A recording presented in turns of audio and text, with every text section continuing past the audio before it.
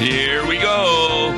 You're listening to Law and Gospel on this Wednesday Bible study, May the 17th, in the year of our Lord 2023. I'm Pastor Tom Baker, and we like listening and learning about God's Word from the book of Proverbs right now on Wednesdays. But before I read something from the book of Proverbs, I want to read another passage from John chapter 20. This is after the disciples have seen the Lord on the first Sunday of Easter. And they tell Thomas about it, who wasn't with them. And he says, "Unless I see in his hands the mark of the nails, and place my finger into the mark of the nails, and place my hand into his side, I will never believe." Then verse 25 of John 20, 8 days later, his disciples were inside again, and Thomas was with them. Although the doors were locked, Jesus came and stood among them and said, "Peace be with you." Then he said to Thomas, "Put your finger here and see my hands. Put out your hand and place it in my side. Do not disbelieve, but believe." Thomas answered him, "My Lord and my God." Jesus said to him, "Have you believed because you have seen me? Blessed are those who have not seen and yet have believed." Now, if I was doing a Bible class on this passage, how much would not be understood by the people listening to it? They would realize that Thomas wasn't there on the first appearance of Jesus on Easter Sunday night. He said, "I'll never believe unless I can touch him." Then the following week, he is present, and he sees Jesus and believes him, referring to him as my Lord and my God. And Jesus says, "Blessed are those who have not seen and yet have believed," which of course would refer to all of us. Now, what is so hard to understand about those verses? You can do a sermon on it, talking about the apostle, first one who ever referred to Jesus as God, or you can talk about the importance of faith.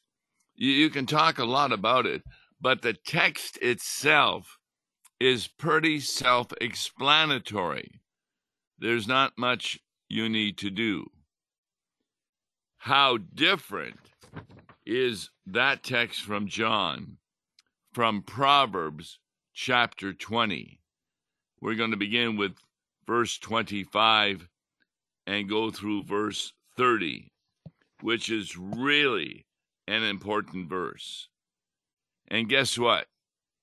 In preparation for teaching that in a Bible study, Proverbs 20, 25 to 30, as I read through the verses, I did not know what Solomon was talking about. What? No. When John talks about Jesus and Thomas, everybody knows what John is talking about. Nobody denies that Thomas wasn't there, then he was there, then he believed. But when you look at the book of Proverbs, the statements in Proverbs are really hard to understand by a lay person, even in the Lutheran Church Missouri Synod, because it takes pastors to teach what these passages mean. Yes, it's one thing for a pastor to explain in the New Testament what the Greek says, or in the Old Testament what the Hebrew says, or elsewhere what the Aramaic says. But the real task of a pastor is to explain what the English says, the English translations. And the problem is that we don't have a full Bible like in the New Testament, a Greek New Testament, until the 16th century. Up to that time, all the translations, if there were any, were from manuscripts, hundreds of manuscripts, and they differ in a lot of areas. So when you take a look at something like Proverbs, it's really difficult to know at times what Solomon meant until you do some study in the Hebrew and the grammar and taking a look at the context. That's why you do need a pastor, not only to help you understand the Hebrew and the Greek, but also the English. So let's take a look. Proverbs chapter 20, verse 25. It is a snare to say rashly, it is holy, and to reflect only after making vows. Now, I'm in a Bible study. I've got members who have been confirmed, a whole bunch of them, and I ask people, what does that verse mean? And hardly anybody knows what it means. And those who attempt to give a suggestion are normally wrong. That's why you need a pastor. It is a snare to say rashly, it is holy. Now, when you take a look at the original language, another way of translating it to help us understand is God is saying it is a trap to say impulsively, it is holy. Now, what's God talking about here? What trap do we fall into? This is a warning against making hasty vows to God. Now, what is a hasty vow? Let's say you have some kind of problem. You get a phone call and hear that one of your children, they were in a car accident and it was serious. And you're rushing to the hospital and you make a vow to God, God, if my child is alive, I promise to go to church every Sunday. That is making an impulsive vow to God. What do you think? That you can persuade God to do something by making a promise? This is not only a warning against hasty vows to God, it also is a warning about not breaking the second commandment. What's the second commandment? Thou shalt not take the name of the Lord thy God in vain. Now, I often wonder, what did in vain mean? And I came up with the idea before the new translations that thou shalt not take the name of the Lord thy God for a purpose of which he has not provided. That's taking the name of the Lord thy God in vain. Now, you see this on movies all the time. It's unfortunate you go to YouTube and you want to see a detective movie, and you really got to go and look at old ones that were done in the 60s and 70s, because the new ones start off with a lot of swearing and using the name of God in vain. And so this is a wonderful passage from God. How is it a trap to impulsively say, well, this is holy. This is something I'm vowing to make?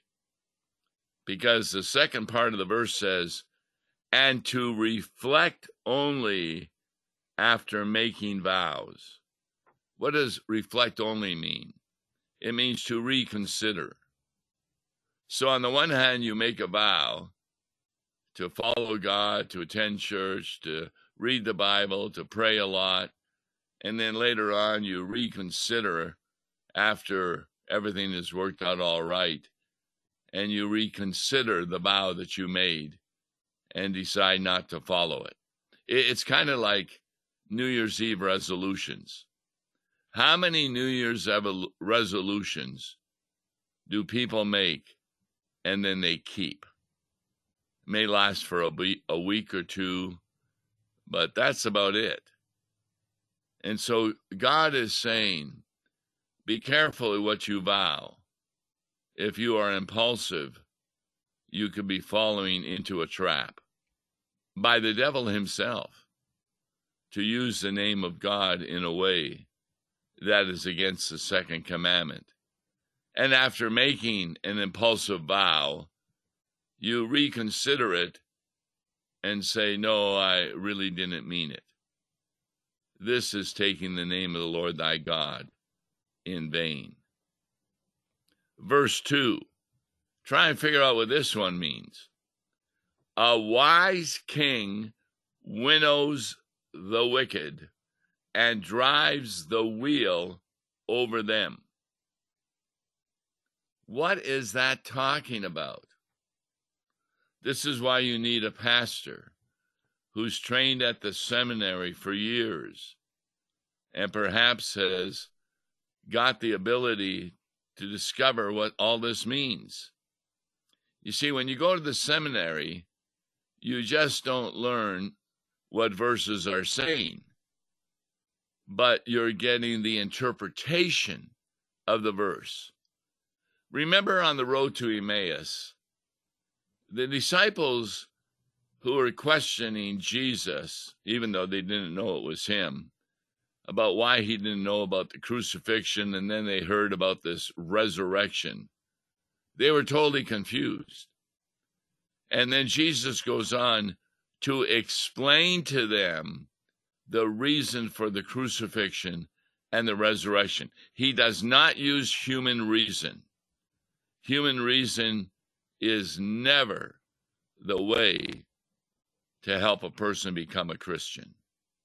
Instead, he uses the Bible.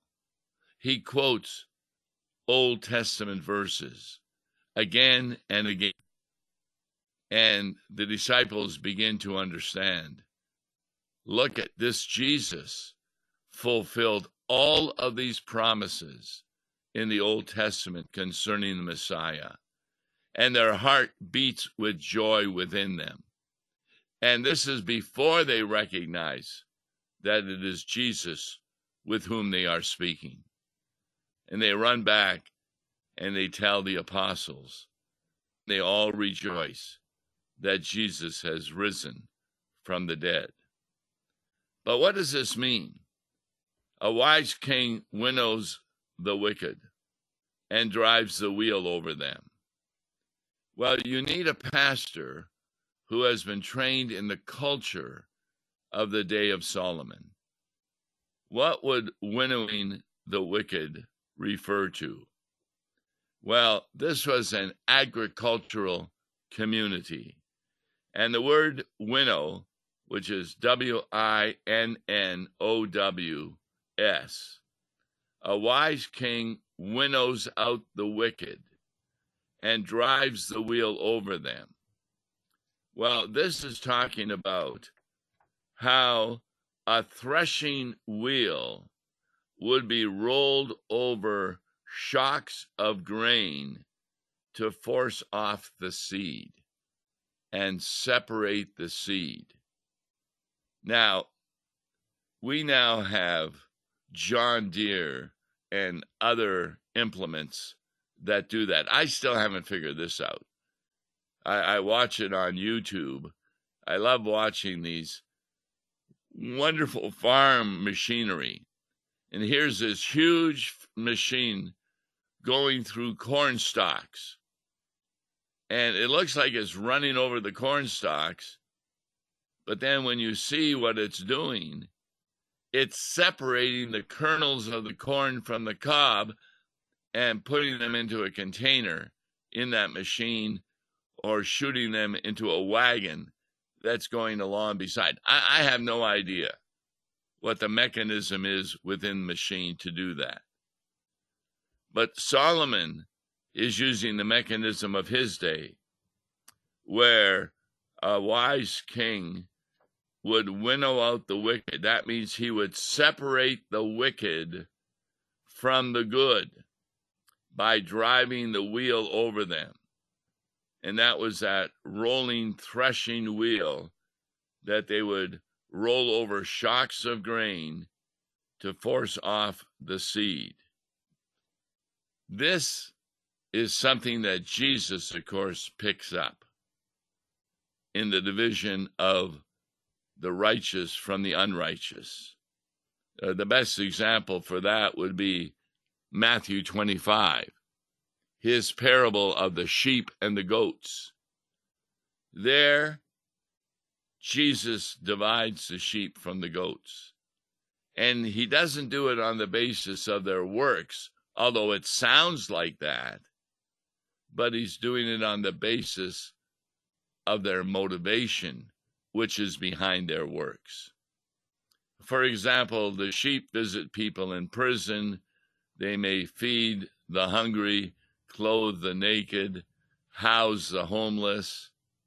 But so do unbelievers do those things. So why aren't unbelievers going to heaven?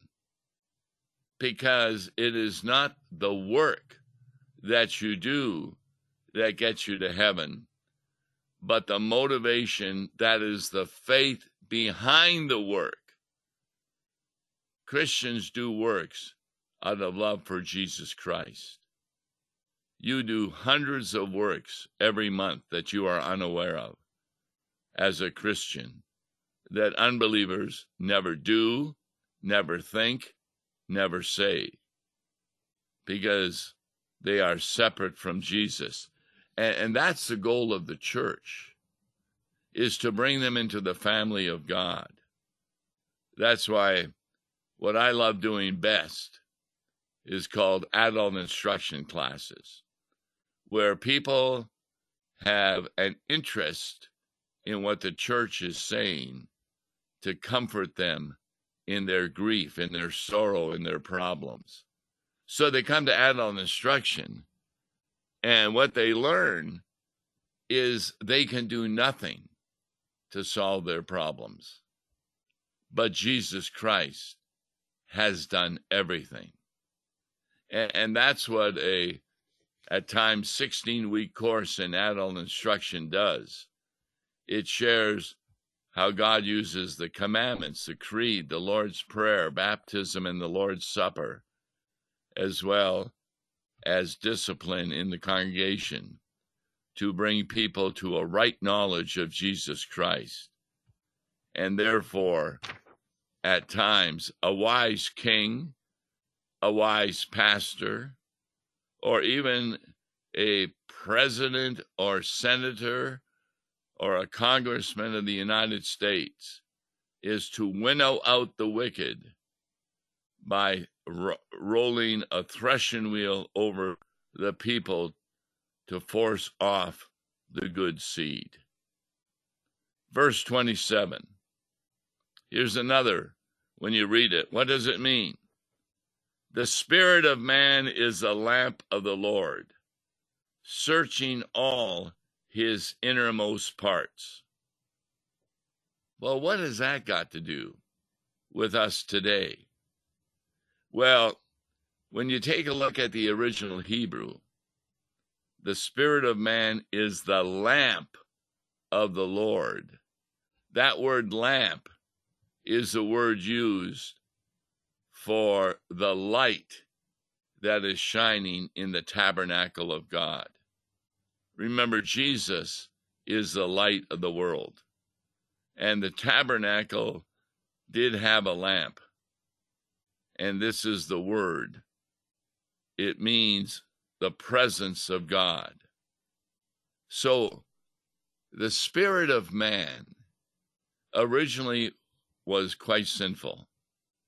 But then when you are baptized in the Holy Spirit, you receive a new heart, a new spirit. It's called the new man. And what is that? That is the lamp of the Lord.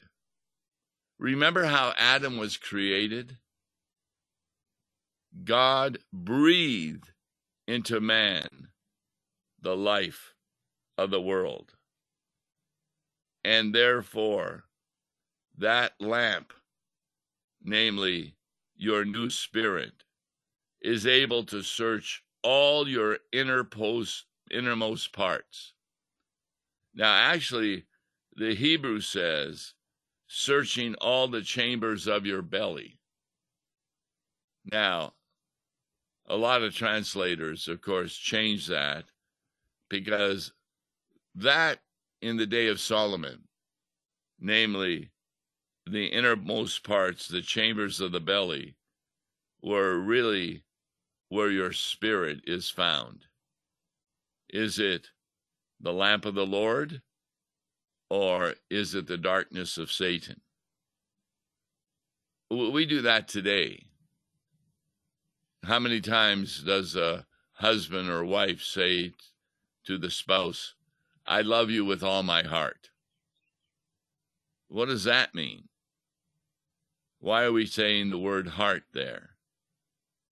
A heart doesn't love anything. It's part of your body.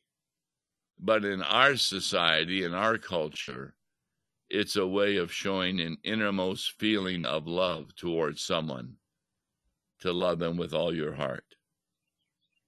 In Solomon's day, it was the chambers of the belly that were being searched.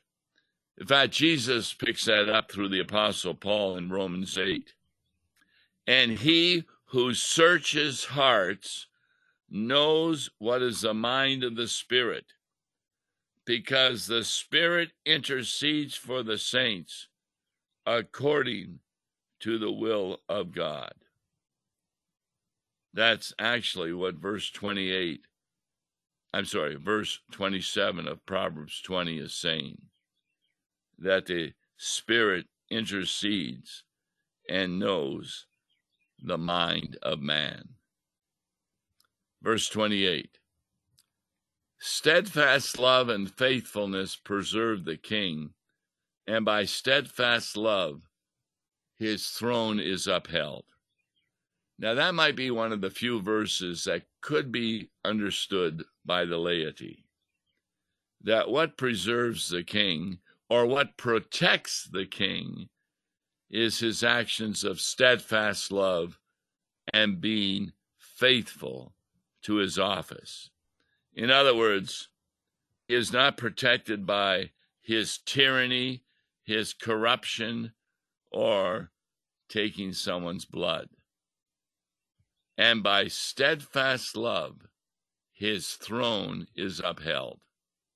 Why does God say that? Because that's how God the Father is preserved, how God the Son continues to preserve God, by being steadfast in his love and mercy and his faithfulness.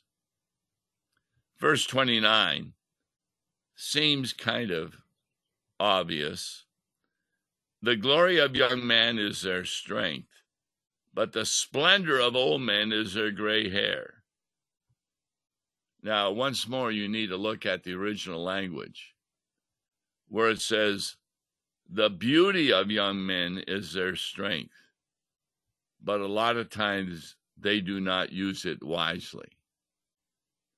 How many times do you watch a movie and a man is really in glory because he's stronger than a woman and he has more muscles, but he uses it to sway women to do sinful actions?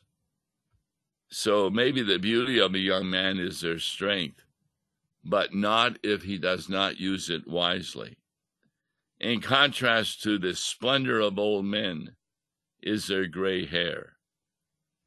The word splendor can also be translated as glory. Their gray hair indicates their righteousness. That is also the color of the robe in which a Christian wears, white, gray. Then we get to verse 30. This is not understood by anybody. Blows that wound cleanse away evil. Strokes make clean the innermost parts. What is that talking about? This is why you need a pastor trained in understanding what Solomon is saying here. Blows that wound cleanse away evil. Guess what? That wound is what Isaiah 53 verse 5 talks about in regard to the Messiah. In fact, remember what Genesis 3:15 says? That yes, the devil will attack Jesus. Jesus will crush the head of Satan, which means he puts him to death. But what will Satan do? He will bruise the ankle of Jesus. This is a tremendous verse to talk about the theology of the cross, because blows that wound cleanse away evil. Jesus received blow after blow, and it cleansed away your evil. And the strokes he received make clean the innermost parts. We're back up to 27. Remember the chambers of the belly. But at any rate, the blows of the cross cleansed away the evil of human beings.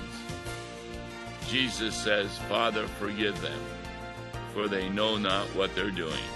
Verse 30 of Proverbs 20. Read it again and again. God bless you. Listen to Law and Gospel each weekday morning at 9:30 on KFUO. For a tax-deductible gift to Law and Gospel, please make your check out to Law and Gospel and mail to Law and Gospel, P.O. Box 28910, St. Louis, Missouri 63132, or call toll-free 1-877-267-1962. Views and opinions expressed on Worldwide KFUO may not represent the official position of the management or ownership of KFUO, the Lutheran Church Missouri Synod. If you'd like to comment on programs or topics heard on Worldwide KFUO, write us at KFUO, 1333 South Kirkwood Road, St. Louis, Missouri 63122. You can also leave a question or comment on our comment line at 314-996-1542. We are the messenger of good news, Worldwide KFUO.